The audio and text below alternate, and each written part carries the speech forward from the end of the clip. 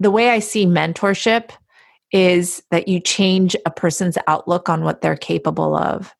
And on some level, my dad telling me to be world class, well, he's my dad, right? And here's someone who's the CEO of probably was a Fortune 50 company at that point in time, just sending me those pictures and barely knowing who I was, giving me that opportunity. I don't even know if he knew what a life-changing series of events he created for me. Welcome to Elevate, a podcast about achievement, personal growth, and pushing limits in leadership and life. I'm Robert Glazer, and I chat with world-class performers who have committed to elevating their own life, pushing the limits of their capacity, and helping others to do the same.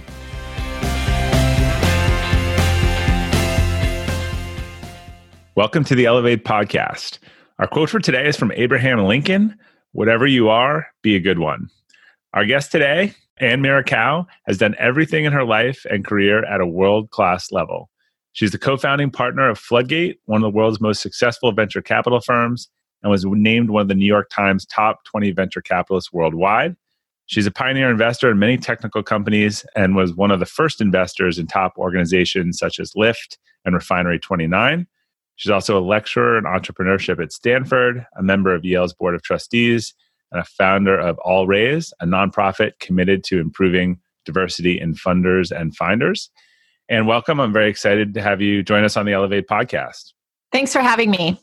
So you've talked a lot before about your commitment to excellence was how that was rooted sort of early on in your childhood.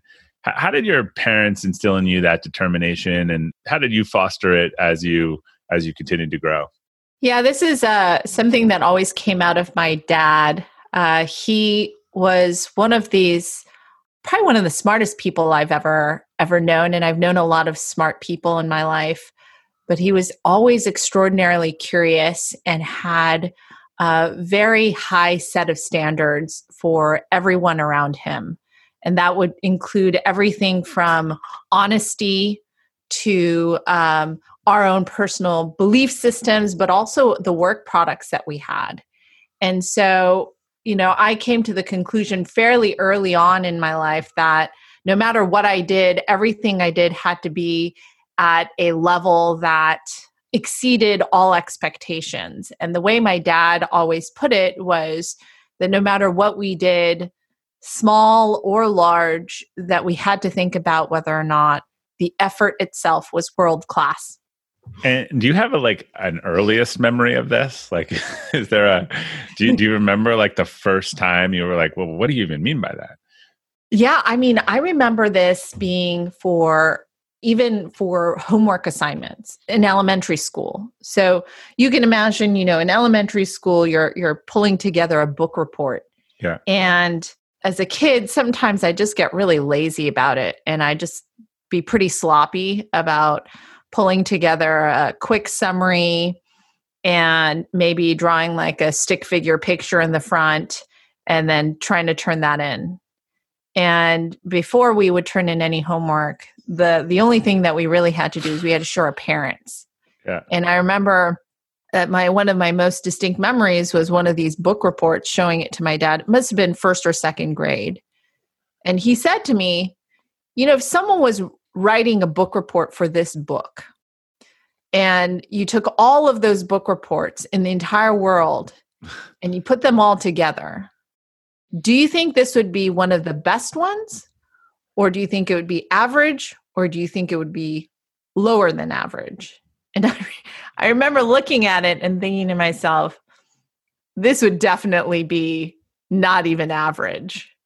And without even saying anything, I just remember taking that book report off of the desk and slinking back to my room to do a better effort. And I think that kind of lesson happened over and over again, whether it was academic work or even something that they asked us to do, clear the table of all the dishes. Did you actually pay attention to the details? Did you just take all the dishes and put it on the counter, or did you put it in the sink? Did you actually clear off all the food from the dishes? Did you then go back to the table and wipe it down? Those are the things that you would start to notice once my dad put those high standards in front of us. So there are a couple of things that I'm going to ask you about that's interesting. There's one pattern I just noticed. But do you know, like, where did it come from for your dad? Was that something that his parents sort of put on him, or was that something he developed maybe because he wasn't at some point? Or times that's usually like, you're going with or against something that concrete. I think, so my dad grew up in post-World War II Japan. Yeah. And if you can imagine what the country was like at that point, it's a decimated country. And the hopes for the entire country are placed literally on the generation that my dad comes from. And in some ways, it's the greatest generation in the United States, but it is also this great generation in my dad's era where, he was sort of in high school in post-war Japan. And the hope was that this group of young people would physically and mentally build the country up again and take them out of the economic deprivation that they were in at that time. And so the ethos of that generation was to be great, and that the whole country was counting on this generation to be great. And so I think that's really where it comes from, that there was a lot of suffering during the war for my dad's generation. And then coming out of that, realizing that it was on them to have to rebuild everything. Yeah. And it occurred to me as you were saying this, most parents say to their kids in these contexts, is this the best that you can do? Which of course, then the answer is yes. When that question is asked, but it's actually a different strategy to just, even with a first grader, to sort of set a objective world-class bar. Yeah. And I think I appreciated that, because it was implicit in that was this assumption that you can be great. Yeah. You just haven't expected it of yourself quite yet. Right. And so I think that's what was really a high bar always. And my dad used to say to me, it doesn't matter what you do for a living. You just have to imagine that you're one of the world's best at whatever you do. And that was a high standard. I remember feeling a lot of pressure as, a teenager or someone in my early 20s. I remember wandering a bit because I wasn't really sure what I would be great at. But implicit within that statement that my dad made to me, I think what I loved about it was that he always assumed that I could be great. Yeah, that's interesting. And segueing, you talk about being incredibly introverted, but you managed to become a champion debater.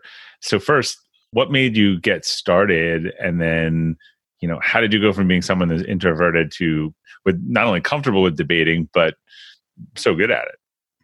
Yeah, so I used to play the piano, and I was quite good at playing piano, and I actually was never afraid of performing. In fact, even as a really little kid, if I could find a place to perform, I would even request if I could play.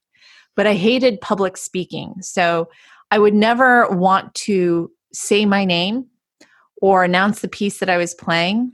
And so my brother just took this upon himself, and he'd always be the one to announce my name.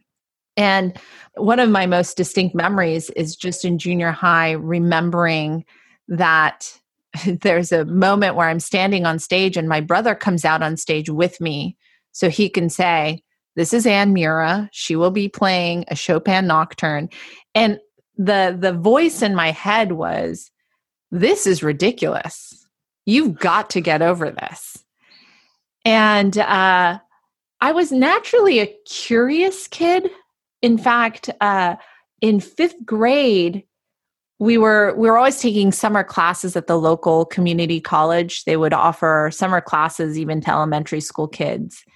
And one year, I took the normal math class, and then my mom said, "You have to take one more class." And I found this class on negotiations. And I asked to take that class, and my mom was a little bit taken aback because it was part of the adult school curriculum. Yeah. And so I think I was probably the only 10-year-old amongst a bunch of 20 to 40-year-olds taking this class. You're just looking for strategies to deal with your parents, right? It was probably, I remember my mom said, "Why do you want to take this class?" I said, "Well, they're teaching from this book, Getting to Yes." Oh, yeah. It feels like I need to get to yes. And my parents were just always, they would just go with the flow. I think they just didn't, they ceased to ask questions after a while. They would say, "Okay, you do you, Anne." Yeah. And so I remember in that class also, there was this element, you didn't have to do a lot of public speaking. It was like one-on-one conversations. And I was never afraid of talking to adults. But there was one part of the project where you did have to get up in front of the class, and I was terrified. And that combined with this one experience in junior high where I was performing on the piano and yet unable to speak, I just felt like this was a fear I had to face. And so when I got to high school, miraculously, there was a speech and debate team. And back then, speech and debate was not the team that anyone wanted to join. It was a bunch of weird kids who had this interest in dialogue and philosophy. But I found this group of people who were just my crew. And I loved spending time with them. I loved the way they thought. And so I dove in hoping that it would address some of my fears. And it went a little further than that, right? So when did you know, like, what was your first sort of pivotal moment in debate when you thought, like, I could be good at this? Well, there were 2 years where I was terrible. Yeah. I mean, But you kept going. I'm guessing you weren't allowed to quit in your family.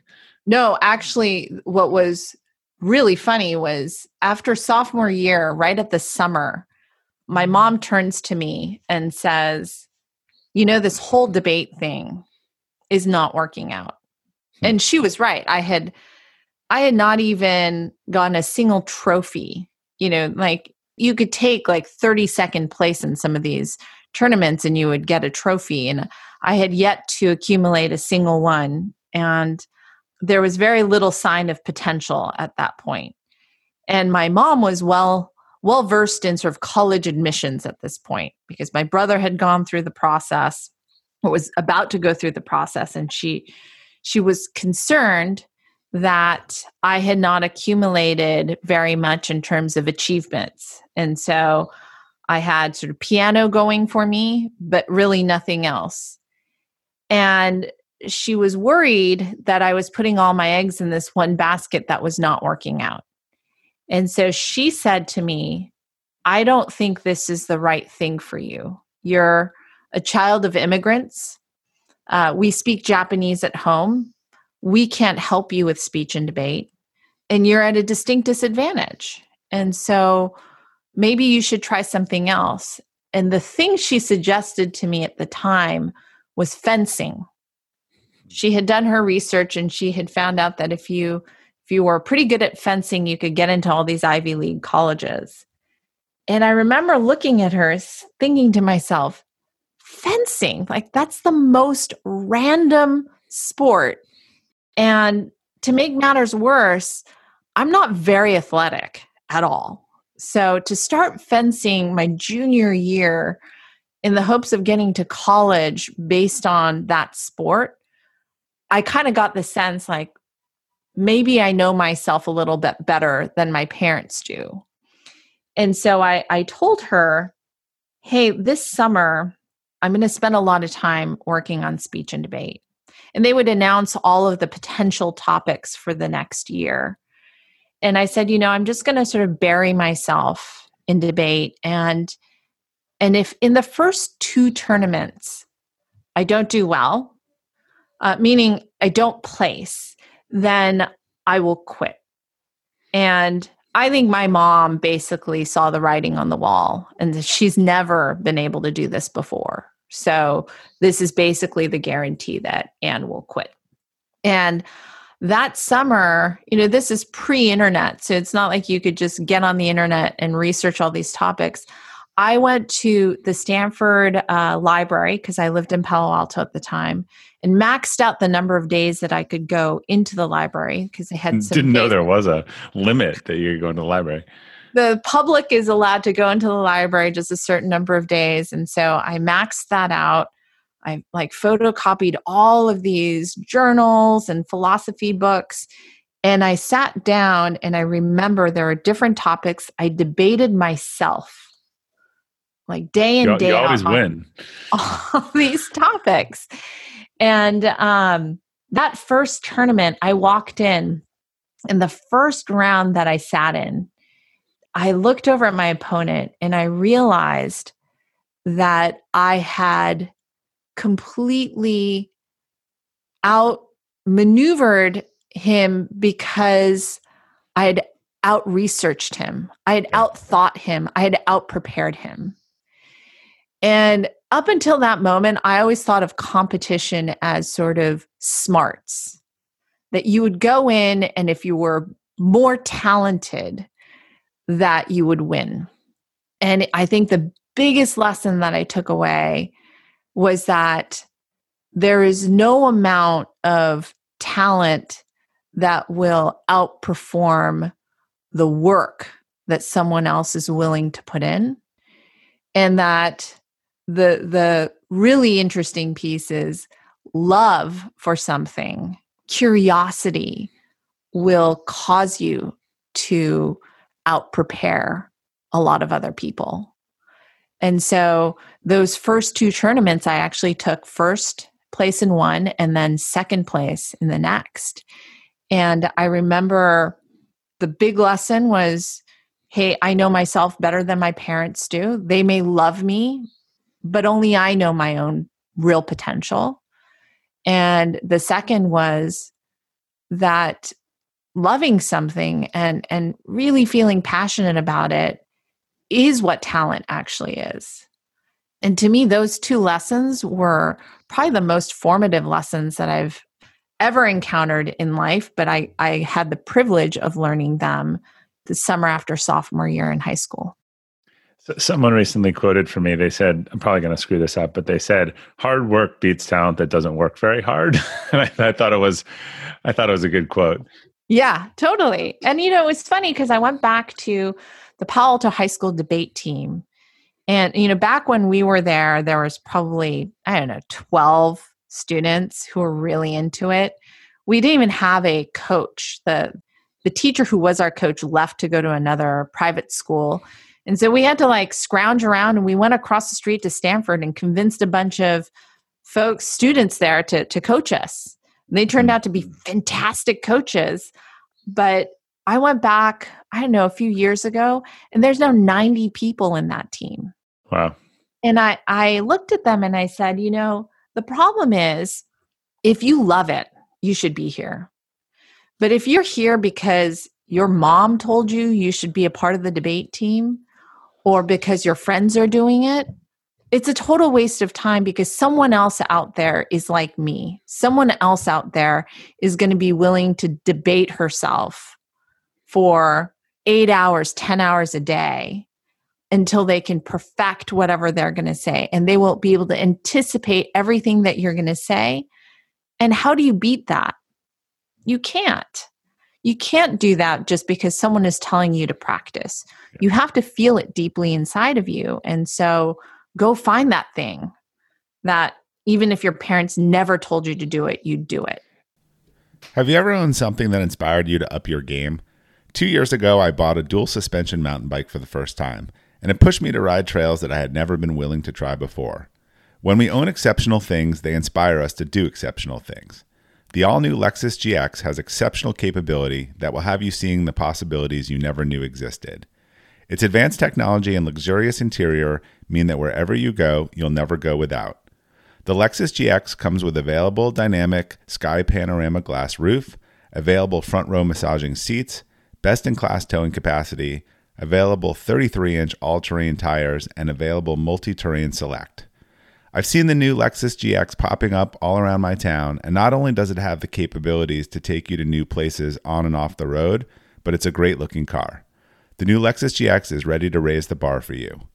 Live up to the all-new Lexus GX, luxury beyond limits. Experience amazing at your Lexus dealer. When you're hiring for your small business, you want to find quality professionals that are right for the role. That's why you have to check out LinkedIn Jobs. LinkedIn Jobs has the tools to help find the right professionals for your team faster and free. LinkedIn isn't just a job board. It helps you identify and hire professionals you can't find anywhere else, even those who aren't actively searching for a new job but might be open to the perfect role. Case in point, last year I asked the CEO of a major ski resort how he got his job, and he told me that he saw it on LinkedIn and decided to apply. In a given month, over 70% of LinkedIn users don't visit other leading job sites. So if you're not looking on LinkedIn, you're looking in the wrong place. On LinkedIn, 86% of small businesses get a qualified candidate within 24 hours. Hire professionals like a professional on LinkedIn. The team at LinkedIn is also constantly finding ways to make the process easier. They even just launched a feature that helps you write job descriptions, making the process easier and quicker. Post your job for free at linkedin.com/practical. That's linkedin.com/practical to post your job for free. Terms and conditions apply. Yeah, I've seen this with kids in sports, and I do think you need to be pushed into things to try them and, have that discomfort, because you're not going to like a lot of things right when you start them, but you need that trial. But eventually, I think to be great, the intrinsic motivation needs to kick in, because the extrinsic can only be held for so long. Yeah. Yeah.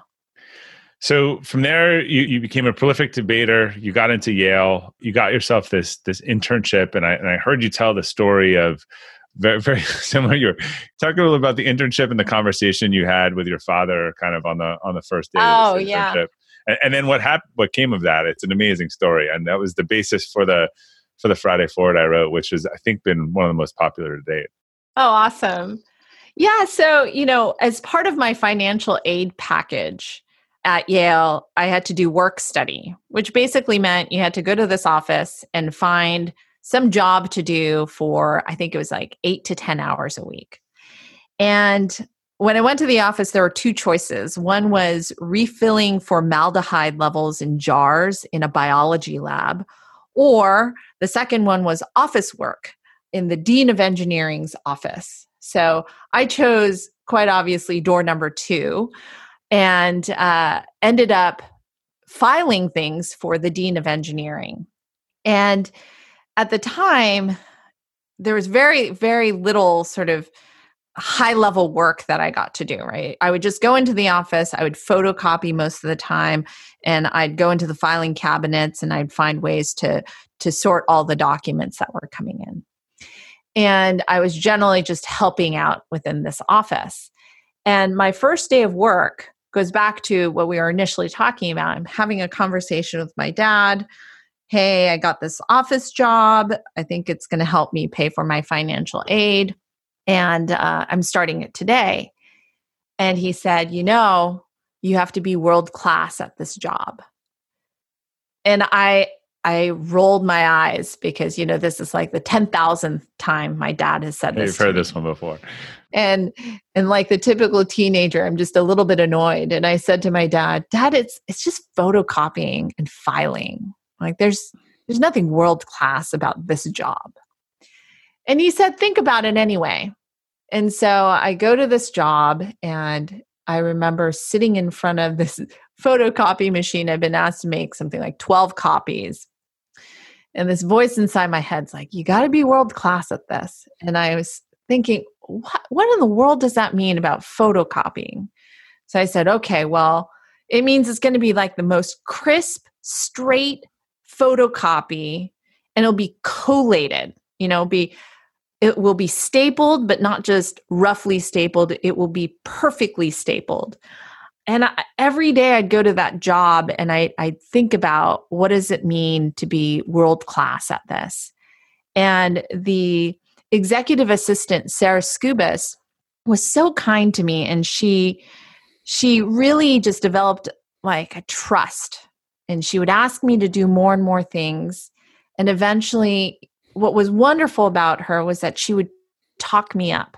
She would talk me up to the other admin.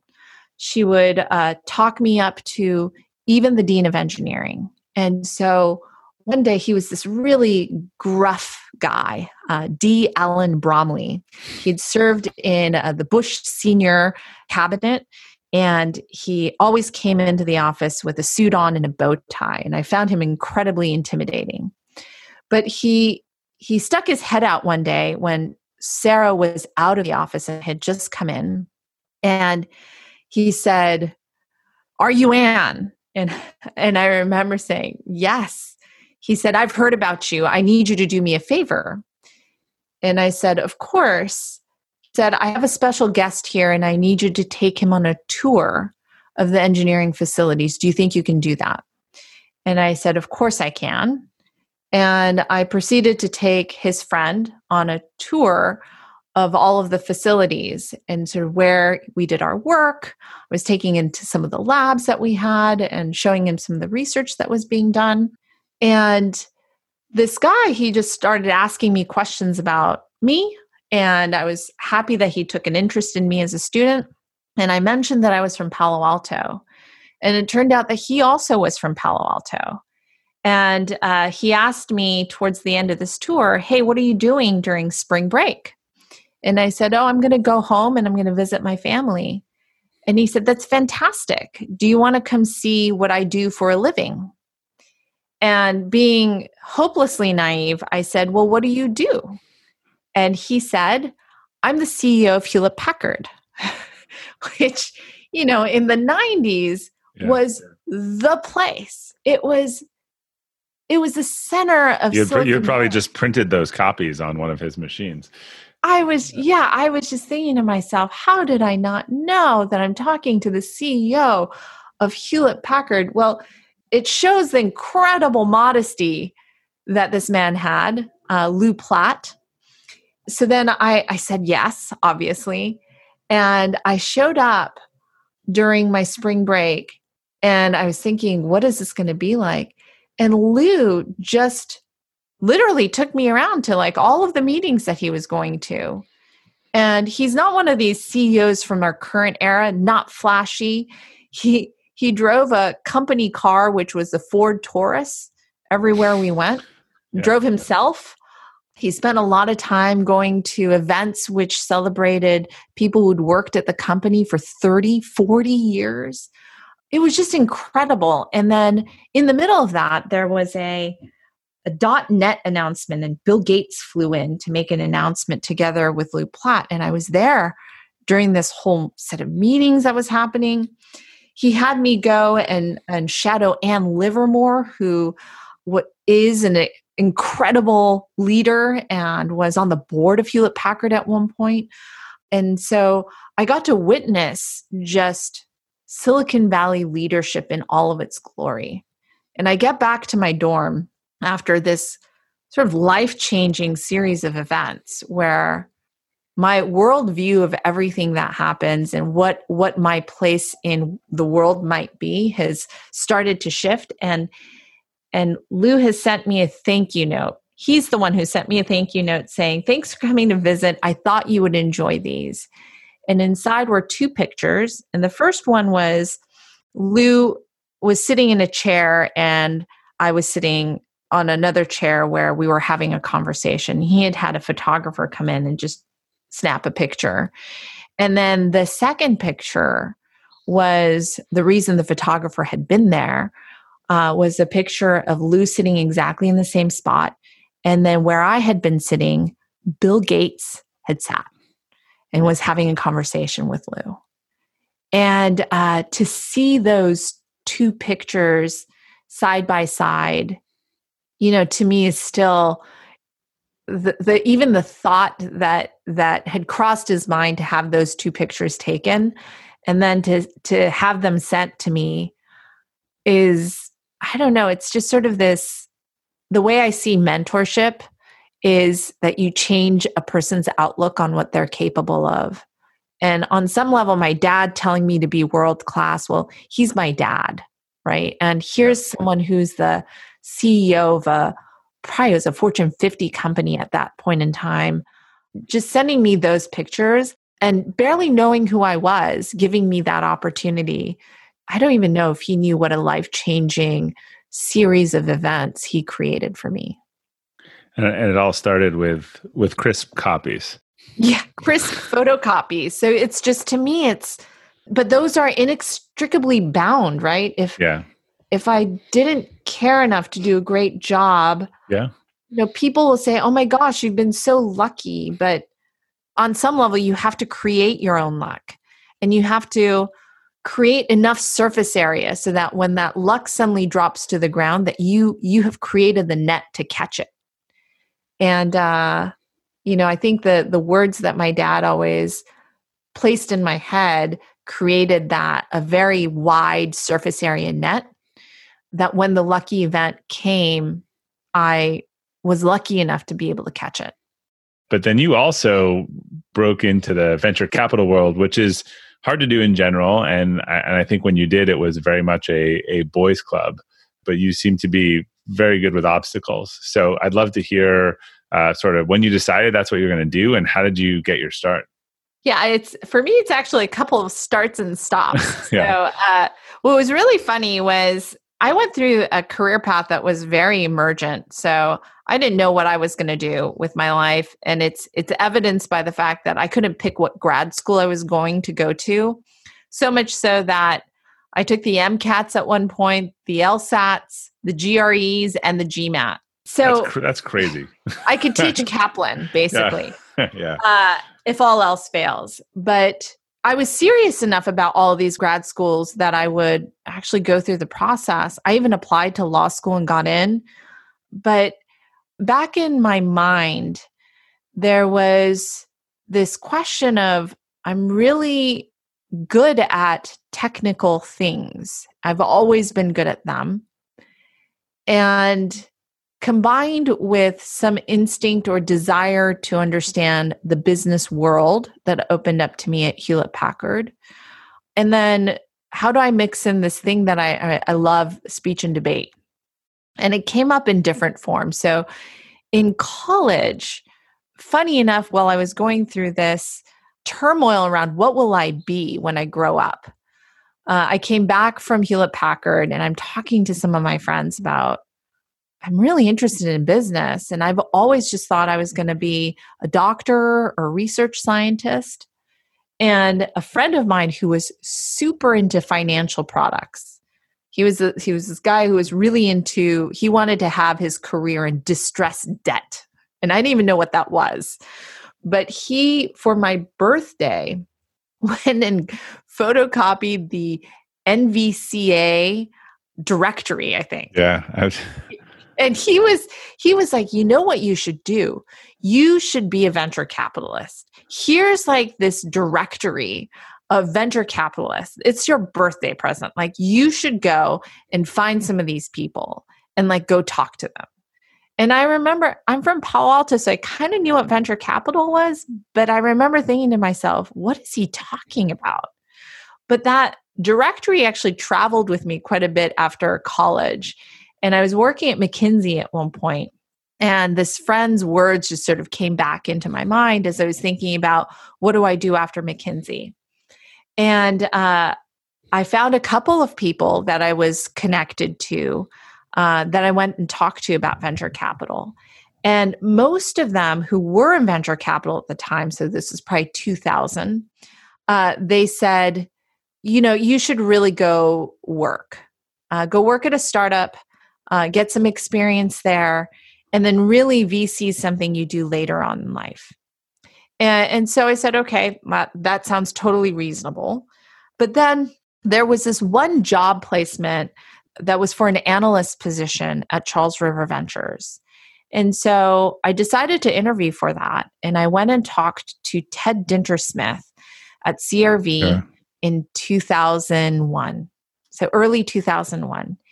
And I remember I walked into the office, and here's this guy. He's been in the business forever. He's extraordinarily well-read, well-educated. He has a PhD, but he's also an English literature major.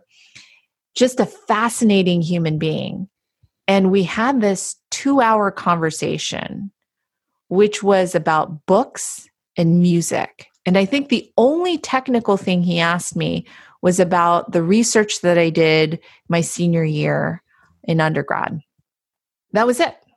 It was like the most interesting conversation I had had with anyone in such a long time. What books do I read? Why did I love that author? What music am I listening to? And I was still very into classical piano. And so certain pianists I loved and why. So it's nothing that would have indicated anything about venture capital. But he, at the end of that conversation, he said, I want to offer you a position here. And will you take it? And I don't think I even had details on compensation or anything. And I would have to move across the country. And I said yes. I said yes because he was someone that if I worked for him, I would learn something. I would learn a lot of things. And so I jumped at the chance. And my second day of work was 9/11. And so what a great experience to see someone lead through a period of extraordinary turmoil and learn from him. And so he was one of the best teachers, best mentors that I've had. And then the entire crew at Charles River Ventures that I got to learn from, Izar Armani is another person who I still am in touch with. I have so much affection for the partnership there and the things that they taught me. And it also gave me just a little bit of time to pivot away from law school, which is where I was in already, and I needed to figure out something else to do. And I was inspired to go and pursue a PhD at Stanford because of the reflection that I did at CRV. My second chance to get into venture capital was while I was in the middle of my PhD program. I ended up studying cybersecurity and math modeling because I thought I was going to start a company in that space. And I ended up teaching a lot of entrepreneurship courses in the engineering school and encountered lots of incredible people, Mark Leslie, Audrey McLean, and then Steve Blank was another person that I got to teach with.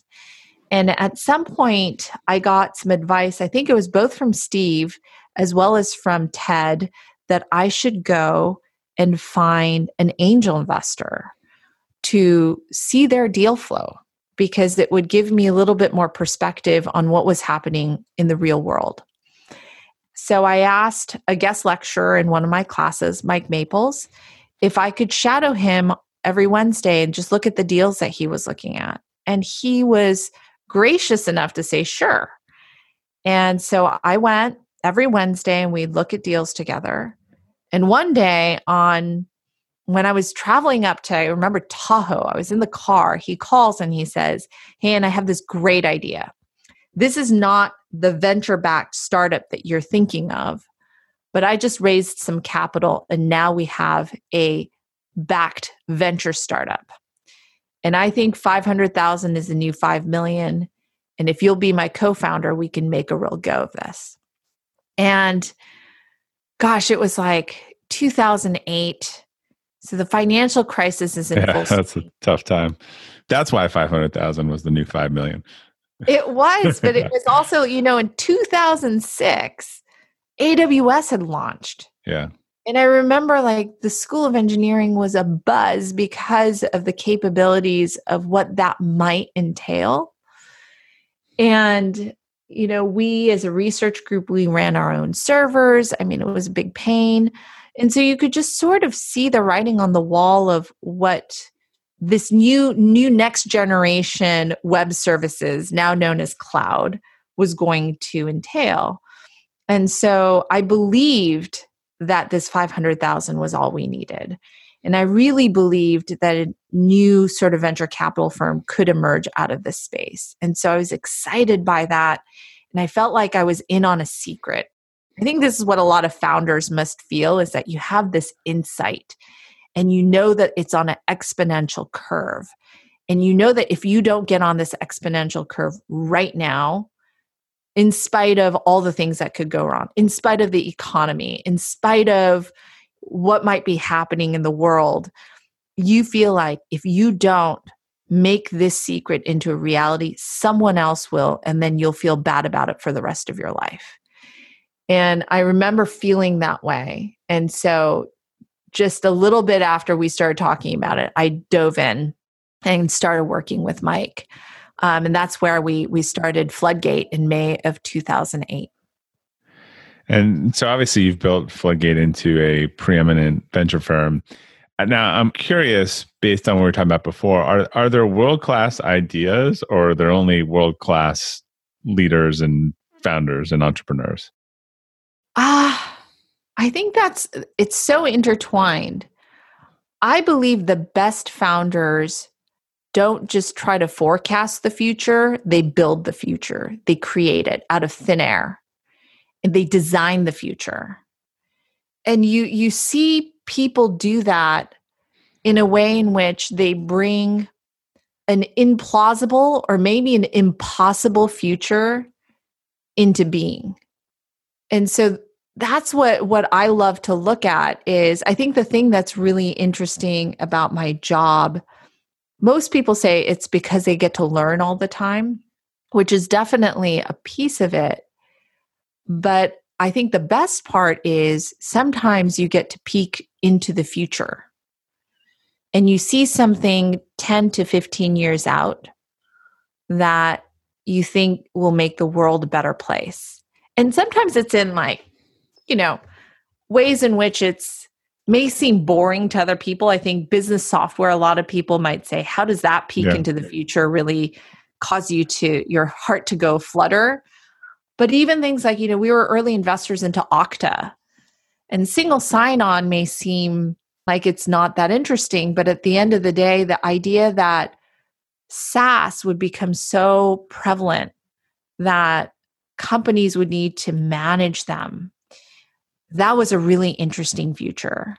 The thinking around what would a transportation network really look like with Lyft, I thought that was a really interesting future. So I think that the best founders have this insight and they see something, it's a secret around some sort of inflection point. Right. And it's delivering upon an exponential. Usually it's driven by either technology, regulatory, maybe a societal belief change that has happened that then causes an exponential change to occur. So you're betting on them and the problem they are trying to solve or the opportunity, not necessarily the initial solution to that opportunity. Right. We're betting on secrets that people have. And we like to see sort of what that first idea is that is the first step to get you into that future. And why do those ideas connect? And what's your time frame? How far are you looking a decade out, or how? Yeah, usually I'm looking out a decade. And here's sort of what's really interesting is that some people think of secrets in a way that is pretty loose. It could be a secret. They think it's a secret, but it's a pretty well-known secret. I'm talking about something that is non-consensus. Right. And I think that the standard for non-consensus has to be extraordinarily high. That's the piece that I find most interesting. And when we encounter a secret that is truly non-consensus, it's pretty magical. Does it usually go against prevailing wisdom or conventional wisdom? I believe so. I think that most of the time, what we'll see is that the outsized outcome has to come from something that is not conventional. And I think, it's interesting. Jeff Bezos was talking about this in his most recent congressional statement. And I'm going to paraphrase it. He was saying these outsized outcomes need to come from something that is unconventional. But most of the time, conventional thought is right. So you have this small chance that you are right because you're non-consensus. And so that non-consensus belief can't just be any kind of belief. it has to give you massive acceleration into the market. That's the 10, I guess that's where the 10x, like if you're going against all the prevailing wisdom, then it has to be big enough to account for that. Exactly. And most of the time, people will give you either a belief that is consensus, right? In which case, I'm going to wait for the traction to prove out you're the one that is able to execute upon that consensus belief. Or the belief might be non-consensus, but it's not about something that's exponential, that will give you that exponential outcome. And so the magic happens when you have a non-consensus belief that gives you an acceleration into the market that will provide that exponential. That's why you get paid the big bucks. Those can't be easy to find. Those can't be easy to find, and that it requires a ton of execution to be able to close that gap. So yeah. And what happens when you're like, wow, this person has the right idea, but they are not the right person to do it? Are you still willing to go forward with that, or do you try to put together a partnership? So for the most part, when we are working with founders, those things are really interlinked, because the second piece is actually you have to be able to execute on that insight. And if I believe you have a really magical insight, but we don't think you're the person to be able to do something about it, then fundamentally there's a mismatch anyway. So usually at the pre-seed, where the person barely has an idea but just has a series of insights, we are looking for a founding team that has two ingredients. One is someone who is capable of really building anything fast. We're looking at sort of 4 to 6 week cycles of builds. And so the ability to constantly build out new product and try things out is really critical. And then the second is usually a different person, a person who's entirely dedicated to the idea maze. And the idea maze is sort of this concept that they will traverse all of the questions, all of the competition, all of the history around this idea, and they will know all of the baggage that might come with it, the skeletons, and also the opportunities. And so you might come to this person and ask them a question, and if they don't know the answer, within another 4 to 6 weeks, they will know 10 times more than anyone else on that one piece, because they will chase down the answer. And so we're looking for 2 people, essentially, a minimum, who have those characteristics. And if they do, I believe they can execute on the idea, and the idea of that is non-consensus, but right. And then the third ingredient really is just like we have to have affection for that insight that is non-consensus. We have to believe that it's true. But if those 3 things are there, I will invest in that team 10 out of 10 times. All right. So for everyone listening, there's your report card that you teach for the test. So, and last question, what's a personal or professional mistake? And this could be singular or repeated, but that you've learned the most from. Yeah, this also comes from my childhood. This is from a different event that I was working on, but I used to do a lot of piano. And there was a piano competition that I was in.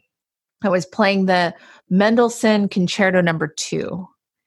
And I remember at one point I was thinking to myself, this is going so well. I am doing so well. And in my head, I was no longer thinking about the music. I was just thinking about like, oh, wow, like I really hit that trill and that scale and that arpeggio just sounded great. And the minute I did that, it was in the middle of the second movement. I still remember it to this day. I forgot where I was in the piece. And my accompanist, who is a friend of mine, just kind of kept playing. But I remember just realizing that in that moment, I had completely lost this competition. And it felt horrible for about 10 seconds because I felt like I had it. And then I had this moment where I realized well, I've lost the competition anyway, so screw it. And it released me to play and just play. Yeah. And I remember I just forgot the judges were there. And I just said, now that you aren't in a competition anymore, now that you've totally lost anyway, just play it the way you want to play it. And the second half of that piece to me was pure magic. The first half was probably like technically really good, but it actually wasn't magic. And it taught me so much about what am I doing this for? Like, why do I do the things that I do? And I got commentary back from that competition where the judges obviously noted you had this huge brain fart in the middle. And they said, whatever happened in that second half was magic. And it was almost like the brain fart caused the magic to happen. But it was like this massive mistake. It was such a bad feeling, but then a great feeling at the end. And I didn't actually know how to reconcile that. But even to this day, there are moments where I live so much in my head, and then I try to get out of it by remembering that. That was such an important lesson of presence and not performing. The moment you start performing and you're performing for someone else or for another reason, you're like asking for the brain fart to happen, right? And it was a profound lesson for me. I still think about it to this day. It's funny, like you can beat yourself up over something that happened 30, 40 years ago. But like for me, there was such a win that came out of it. I really wish that it hadn't happened on some level. It was profoundly embarrassing too, where you're like, your company is just playing and like, I'm supposed to be playing, but I can't even tell where I am in the piece anymore. But there was a certain amount of magic that came out of it that it's something I won't ever forget. That is a good learning. And where can people learn more about you and your work? Wow. Well, so I post occasionally on Medium, and you can find me, I think it's under Animaniac or Miura. My Twitter feed is Animaniac. It's ANNIMANIAC, which was my college nickname. And that's where you can probably find the most information about me. Okay, great.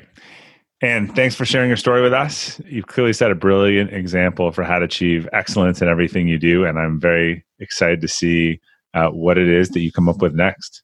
Thank you so much for having me on. Really appreciate it. To our listeners, thanks for tuning in to the Elevate podcast today. We'll include links to Anne and her work on the detailed episode page at robertglazer.com. If you enjoyed today's episode with Anne, I'd really appreciate if you could leave us a review, as it helps new users discover the show. If you're listening in Apple Podcasts, you can just select the library icon, click on Elevate, and scroll down to the bottom to leave your review. Thanks again for your support. Until next time, keep elevating.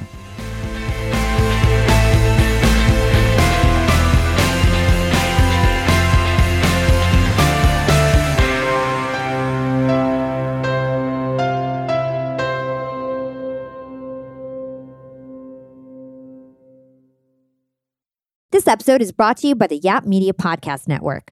I'm Hala Taha, CEO of the award-winning digital media empire, Yap Media, and host of Yap Young and Profiting Podcast, a #1 entrepreneurship and self-improvement podcast where you can listen, learn, and profit. On Young and Profiting Podcast, I interview the brightest minds in the world, and I turn their wisdom into actionable advice that you can use in your daily life. Each week, we dive into a new topic like the art of side hustles, how to level up your influence and persuasion, and goal setting. I interview A-list guests on Young and Profiting. I've got the best guests, like the world's #1 negotiation expert, Chris Voss, Shark Damon John, serial entrepreneurs Alex and Layla Hermosi, and even movie stars like Matthew McConaughey. There's absolutely no fluff on my podcast, and that's on purpose. Every episode is jam-packed with advice that's going to push your life forward. I do my research, I get straight to the point, and I take things really seriously, which is why I'm known as the podcast princess and how I became one of the top podcasters in the world in less than 5 years. Young and Profiting Podcast is for all ages. Don't let the name fool you. It's an advanced show. As long as you want to learn and level up, you will be forever young. So join podcast royalty and subscribe to Young and Profiting Podcast, or YAP, like it's often called by my YAP fam, on Apple, Spotify, CastBox, or wherever you listen to your podcasts.